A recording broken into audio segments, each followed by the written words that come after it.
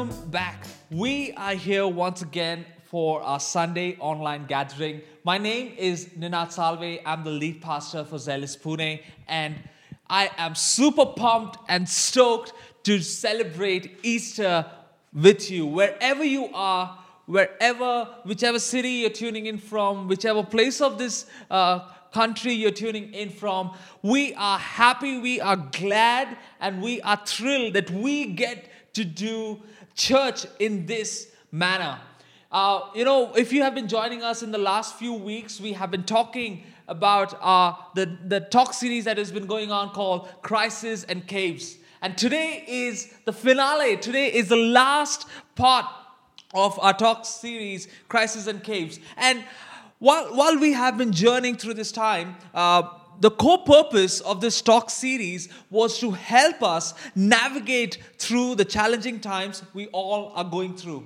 See, because every segment of the society is affected. You look at it, the rich, the poor, the knowns, whoever, every segment of the society is really affected. And as much as every segment of the society is affected, the impact the pandemic and the lockdown is having on our emotional, physical, mental, and spiritual health is something worth considering. I love it that we can encourage ourselves through these virtual hangouts, the calls, the Zoom meetings, and the FaceTimes and the WhatsApp video calls, whichever medium you're using. I love that we can connect and stay connected with each other through these virtual opportunities or technology that we have. But I'm even more relieved that we can look for our encouragement and hope from the stories of the Bible. Over the last couple of weeks, we have seen a few stories, as to how people encourage themselves in crisis moments. How people really found themselves the much needed hope, the much needed freedom, and the joy in some of their most difficult moments. These are some of the stories that were written so many thousand years back. But one of the things that you and me can relate is that we see the similar kind of fears and the similar kind of panic that is mentioned in the Bible, and that makes it so real for you and me to connect with. Or should we say that they faced their own crisis and their own cave moments during the times when they did life? Like for example, we see some of these guys that we spoke about, and I'll get to that. We spoke about Elijah, we spoke about David, and over the last 2 weeks. See, but when I was prepping for this talk series, there are a few important principles that we have spoken about over the last 2 weekends. But one of the underlying truth that I believe God really wants you to hear is that the health of our body, soul, and spirit is very important during these tough times. To fight and to tackle this situation, we cannot afford to be down and out in any one of these areas. So the health of your body, soul, and spirit is really important. Today, as we close out on this talk series, it's amazing how the build-up has been that as we celebrate resurrection, as we celebrate Easter together as a community, it's fantastic that we can close out in this manner, because I want to bring a slight different approach to the finale of Crisis and Caves through the life of Jesus. You see, because Elijah was depressed, David was distressed, and Jesus was dead. Let's go turn our Bibles to Luke chapter 24, and we're going to be reading from verses 1 onwards till verse 1 to 7 from the Passion Translation. If you guys are there, just put your thoughts in the chat. If you guys are there, give a thumbs up or say you're there or whatever. Let's keep continuing those chats going. I love to see the responses that are coming in. Luke 24, verses 1 to 7. We're reading from the Passion Translation. Very early that Sunday morning, the women made their way to the tomb carrying the spices they had prepared. Among them were Mary Magdalene, Joanna, and Mary, Jesus' mother. Arriving at the tomb, they discovered that the huge stone covering the entrance had been rolled aside. So they went in to look, but the tomb was empty. The body of Jesus was gone. They stood there, stunned and perplexed. Suddenly, two men in dazzling white robes, shining like lightning, appeared above them. Terrified, the women fell to the ground on their faces. The men in white said to them, it's not the men in black, it's the men in white. All right, just in case if you're wondering. Okay, let's focus, guys. The men in white said to them, why would you look for the living one in a tomb? He's not here. He has risen. Come on, somebody, can you type that out in the chat right now? He is risen. Jesus is risen. I want to say that again. Jesus is risen. Have you forgotten what he said to you while he was still in Galilee? The Son of Man is destined to be handed over to the sinful men, to be nailed to a cross, and on the third day he will rise again. Let's pray. God, I want to thank you for this day. I want to thank you for every single person who is watching this and who will be watching this even in the days to come. We pray, Lord, that the truth of your resurrection, that the truth of your scripture and everything that is there, Lord, in the Bible would really make sense in our current scenarios and our life situations. We pray for this time. Anoint me, Lord, even as I bring forth this talk. Let there be clarity. In Jesus' name we pray. Amen. Jesus is risen. On this Easter Sunday, on this day, there can't be a greater news for you and me to get hold of. From all the updates that we keep getting, if this news has become slightly old or irrelevant or you think it does not make sense, I want to tell you and kind of put this out to you. He is risen. Now, you see, we are continuing with the talk series, and we have just read from this passage where we see that these ladies are trying to walk up to the tomb to kind of do the ceremonial procession that they wanted to do in terms of applying these spices and everything. And we see that the body of Jesus is not there. He's not in the tomb.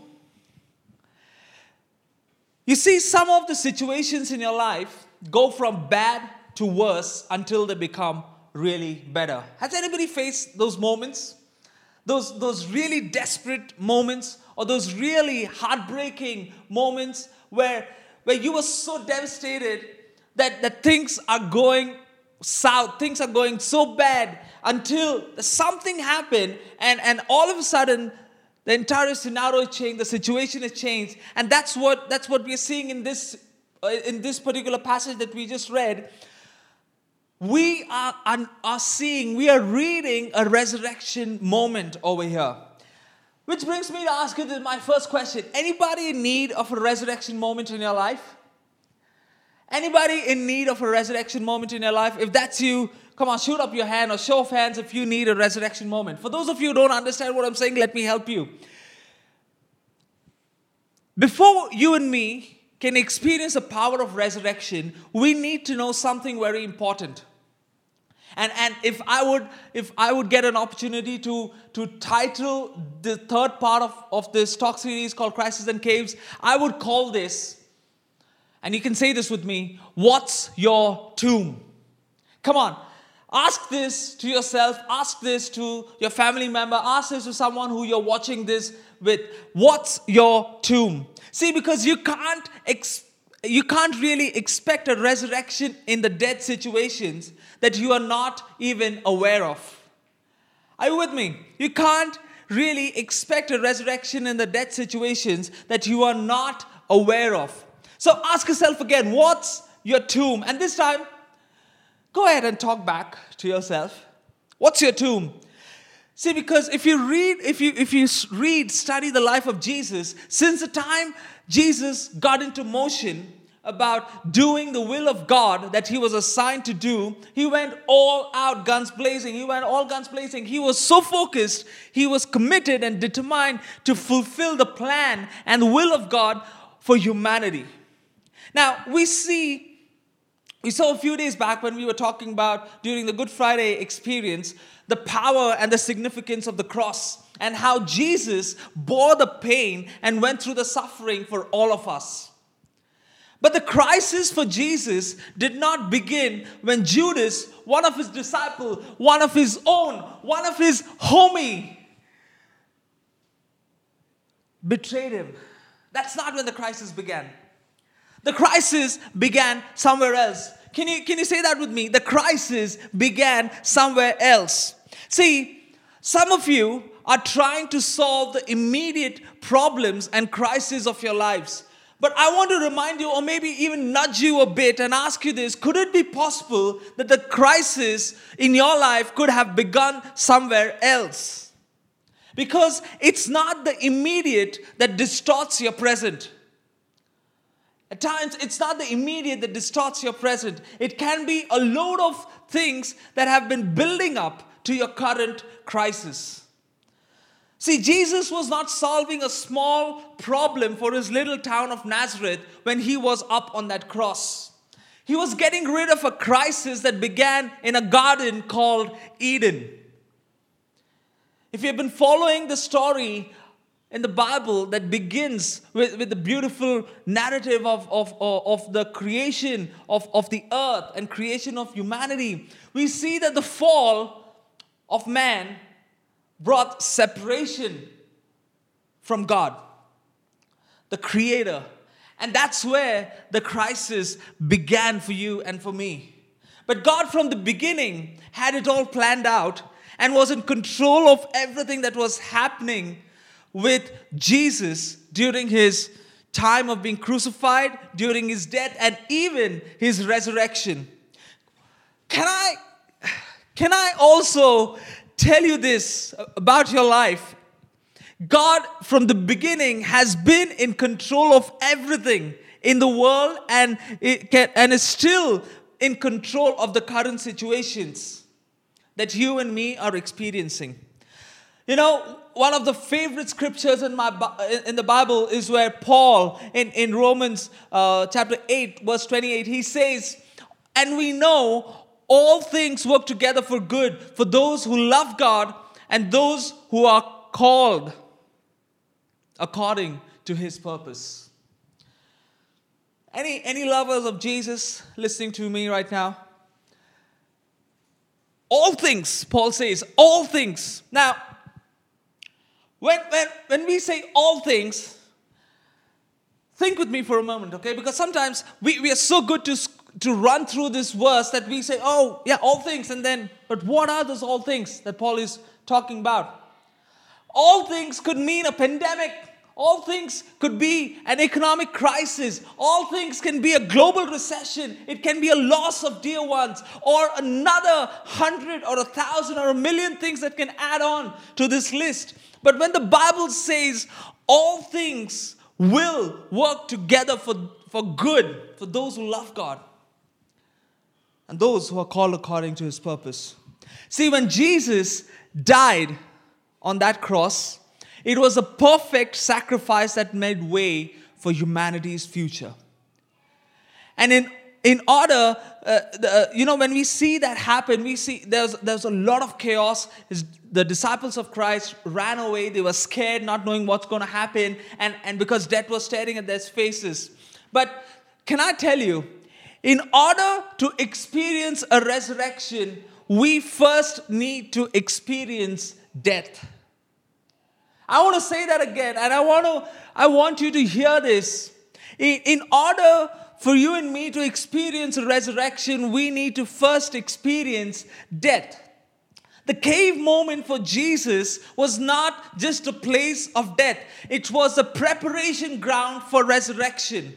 When you are in alignment to God's plan and purpose for you, even in your dead moments, you will see and you will experience the resurrection that God wants to bring.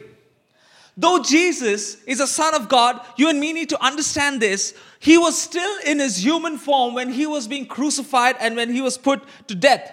But because he was so determined to do the will of God until the point of death, he also experienced resurrection as a part of the plan and the will of God. You see, because as Christ followers, the resurrection of Jesus is the reason our faith has substance. It's a resurrection. It's at that point where everyone thought everything is over. His own followers thought everything is over until it was not an end. Like I told you a few weeks back, your cave moments are not the end. It's a pit stop. The death of Jesus was not the end. It was a pit stop until the resurrection moment came and Jesus rose up from the grave.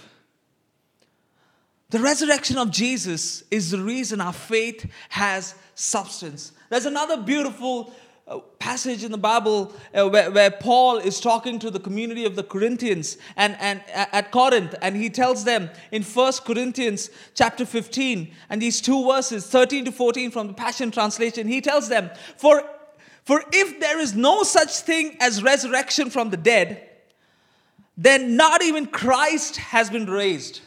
And if Christ has not been raised, all our preaching has been for nothing, and your faith is useless. But thank God that you and me can experience the power of resurrection. You know, when we talk about our faith in Jesus, we are not just expected to worship any human deity or give into a ritualistic pattern to become more spiritual or more religious. We are called to enter into a relationship with the living God who has the power to give you His abundant life and bring you out of your present dead situations, your bondages and your crisis moments, which can be your tomb. It's the resurrection experience that makes this relationship with Jesus worth pursuing.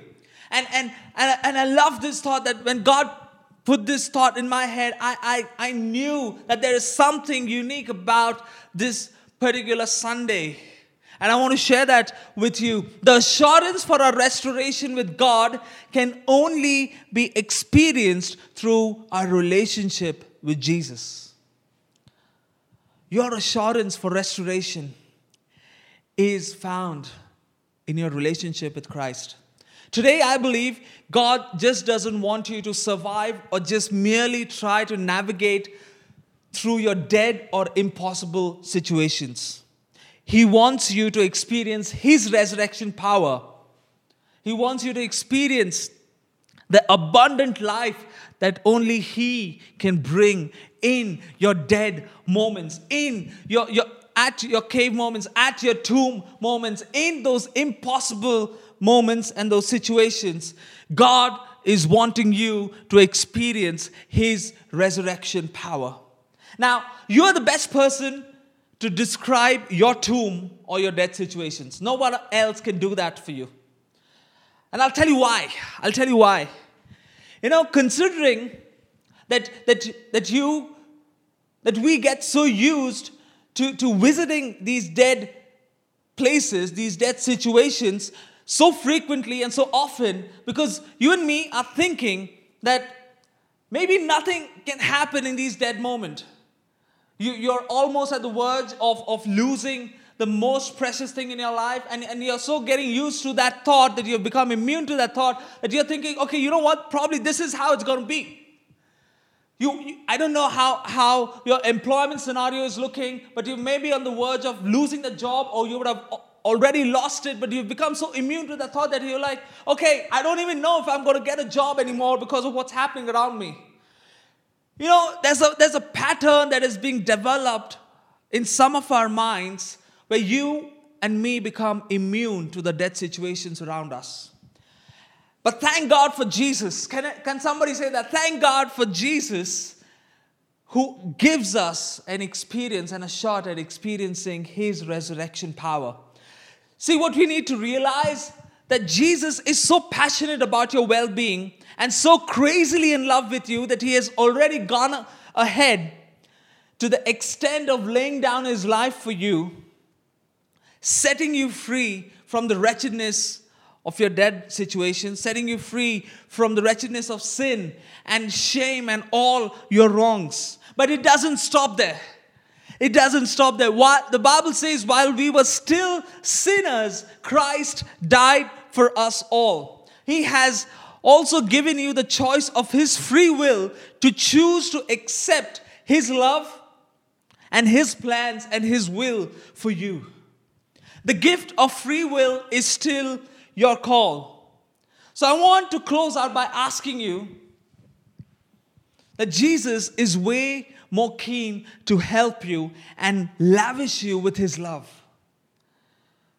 and his forgiveness and his grace and his mercy for everything concerning your life.